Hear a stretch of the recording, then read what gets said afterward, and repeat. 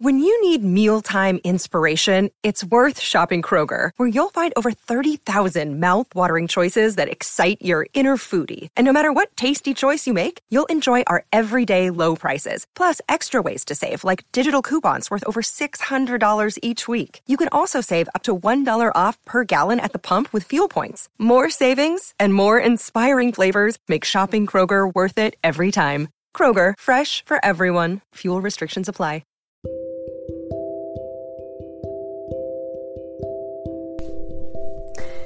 Good evening, guys. Welcome to another episode of You, Me, and Words. Just admit it, guys. You thought that I had forgotten about you. You thought that I wasn't gonna post a new episode tonight. Oh, no. Of course, I'm going to give you guys a brand new podcast episode like I do every Wednesday. Well,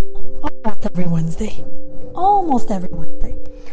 All right, guys, Teacher Sam here, the founder of Maverick Lingo, talking to you through my podcast, which I call You, Me, and Words. That's what it's all about, right? When it comes to language learning, it's always about you, me, and words. Now, a little correction from last time. In the last episode, I told you guys that, it's season 3, episode 9. I'm sorry, I made a mistake. In fact, this episode right now is season 3, episode 7. So we're almost at the end of season 3. I cannot believe that I've already recorded 3 seasons. All of this just started as a little hobby, and here we are today. With listeners and students from all around the world. And I'm very, very happy that you guys are listening. I'm very, very happy that you guys are learning. I appreciate it. Okay. All right. So over to tonight's topic.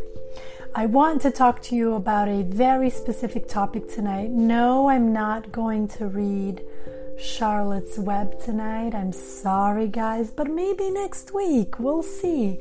Tonight, I want to talk to you about something else. In fact, I was delighted that the video that I posted on Instagram yesterday, July 3rd, called Be the Boss, received such great feedback.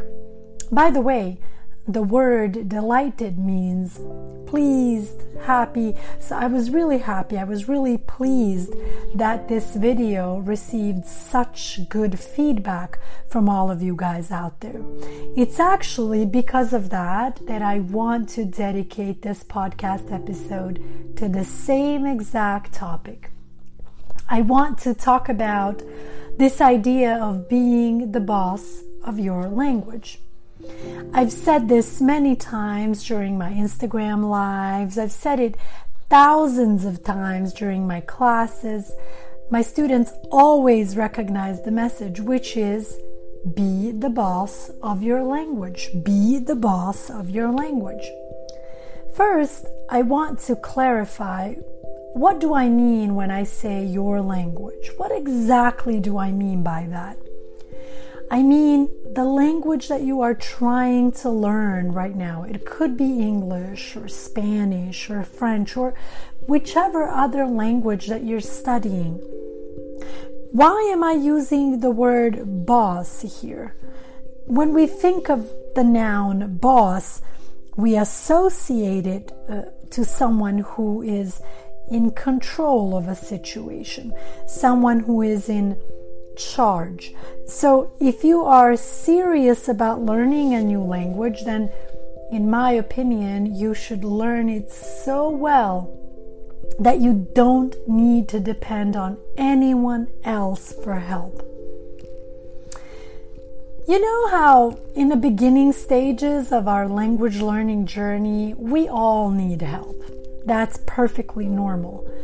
But so that I can better explain this to you, let me give you a few personal examples.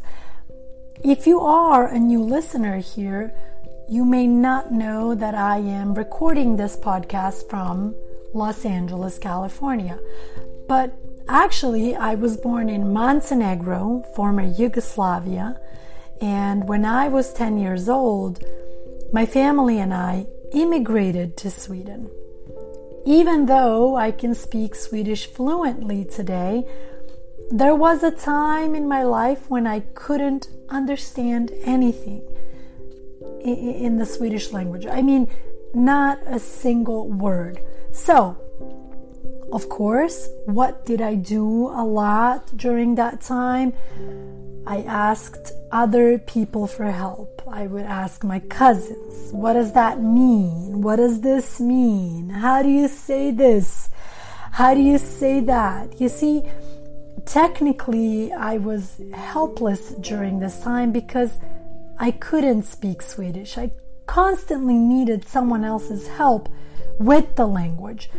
Obviously, all of this began to change as soon as I started attending school, where I was learning Swedish every day.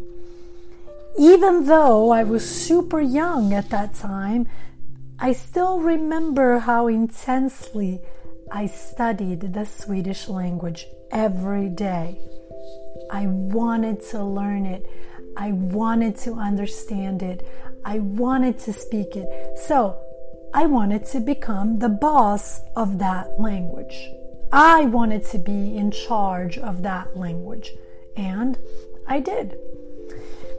You see, when you are in charge of the language that you have learned, the language that is not your native language, then you decide how you want to tell your story. What words you want to use, what words you don't want to use, what you want to include in your story, what you don't want to include in your story. You make those decisions, not your friends, not an interpreter, not Google Translate. This is why I would really like to encourage you to become the boss of whichever language that you are learning. Get serious about it. Learn it. You can do it. Perhaps use that as motivation to help you improve and learn. And I want to be very clear here. It's really awesome. It's really wonderful when we're able to get, help from friends and family and interpreters and translators with these types of things, right? Like I said, we all have those beginning stages of a language, right? And that's when we are very curious, we are a little bit helpless, right? Because we don't know the language, so we ask a lot of questions. We say, hey, what does that mean? Hey, what did she say? Hey, what did he say? Oh God, I didn't understand that. Help me understand it, right? It's perfectly normal to do that.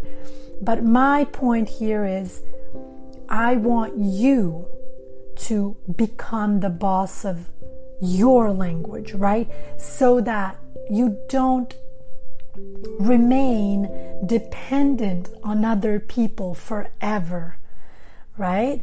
There are definitely cases, where people just become so comfortable with asking other people questions and asking others to translate for them that they never really truly become independent with the language, and they're never truly able to express themselves in that independent way where you can just control your words, control your story.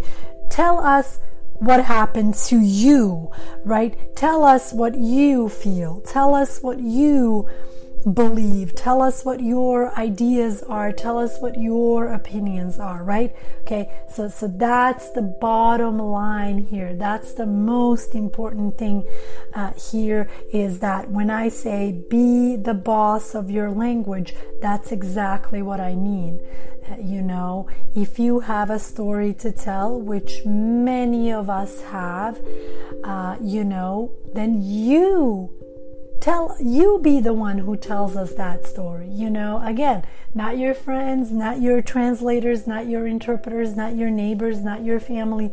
You should be the one who tells us the story. All right, so guys, I'm going to kind of leave you with this episode right here. Again, if you need to listen to it again, then please go ahead and listen to it again.